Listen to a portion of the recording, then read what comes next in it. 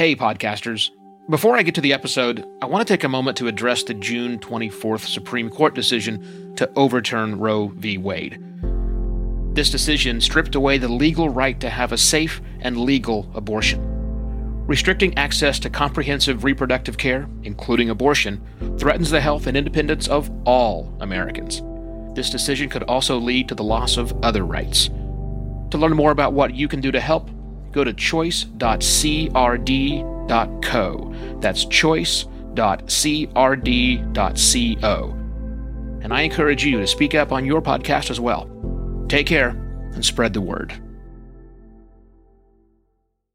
Comparatively speaking, podcasting has been one of the slower growing mediums for mass adoption. What we need is a big, bold PR push to spread the message of podcasting even wider. But would that work?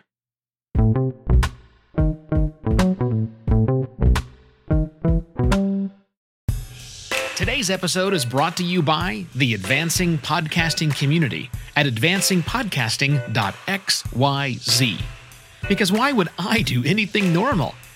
It's a special community just for listeners and readers of Podcast Pontifications.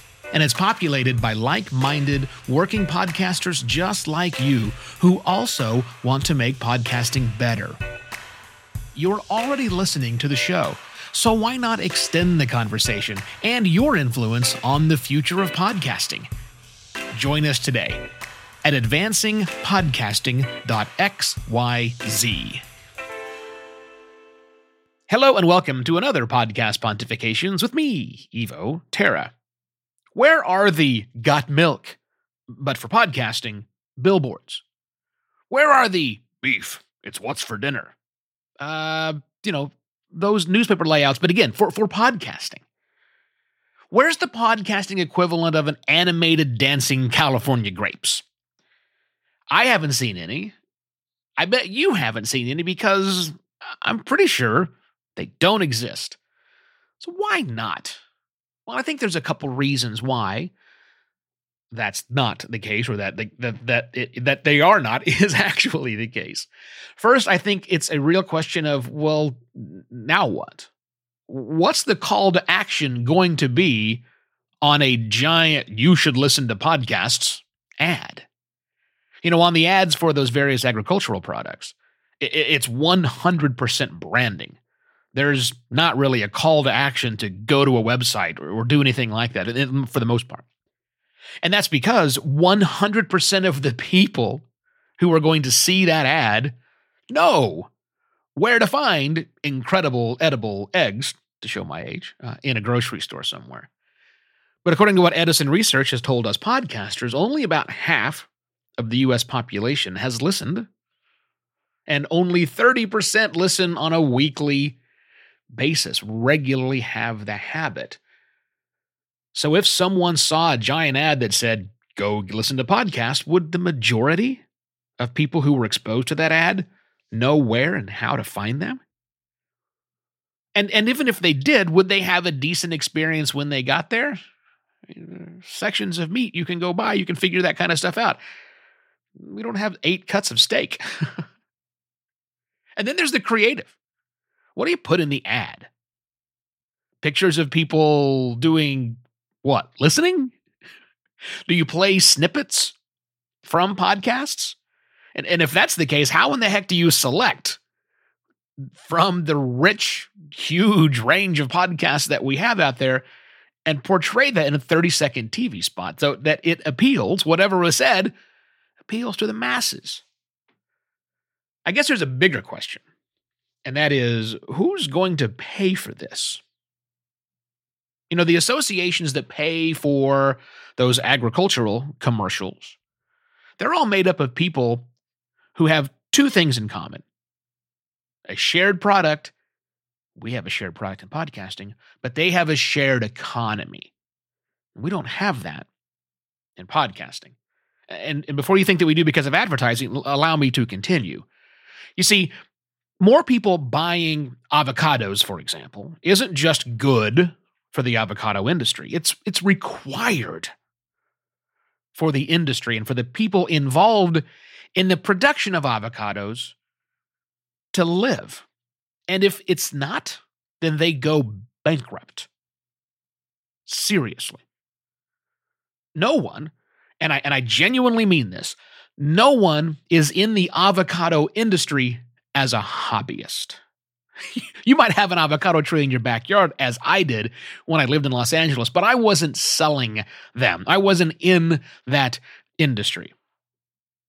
No one who was on the National Dairy Council or a member of the National Dairy Council keeps a milk cow as a pet or dabbles in single udder butter, which unfortunately is a real thing.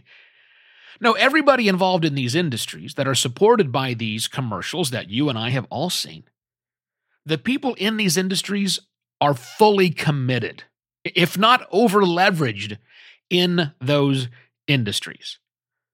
There's no such thing as farm fading. That's bankruptcy. People can't suddenly switch from apples to walnut production. Trees take time and land and massive amounts of capital to grow.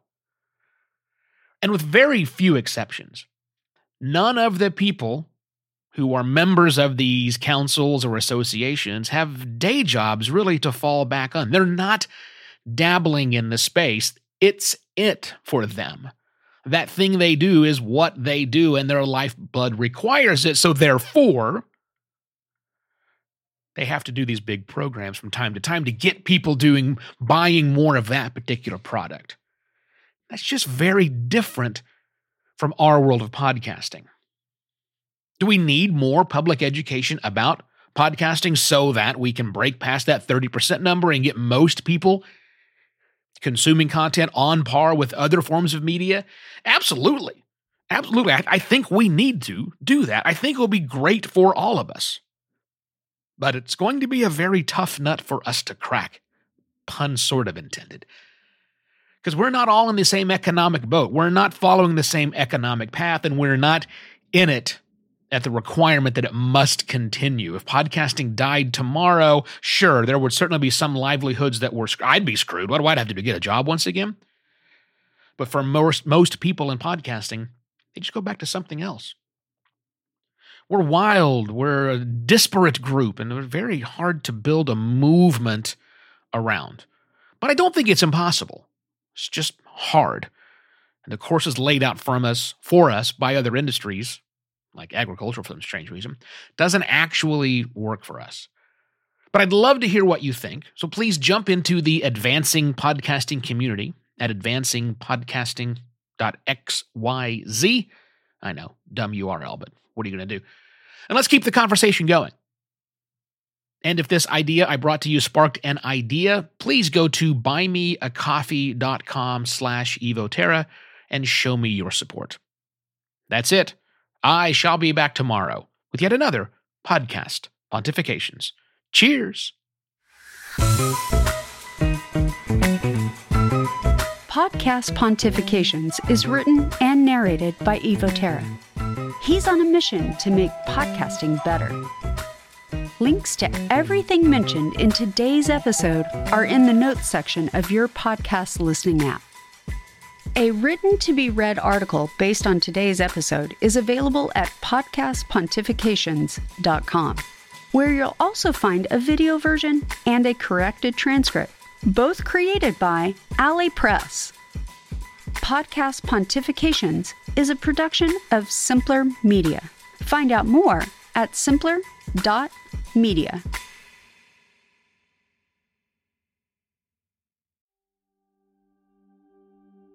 While Americans overwhelmingly support the right of an individual to make their own decisions about abortion, unfortunately, that right is no longer protected everywhere in the U.S.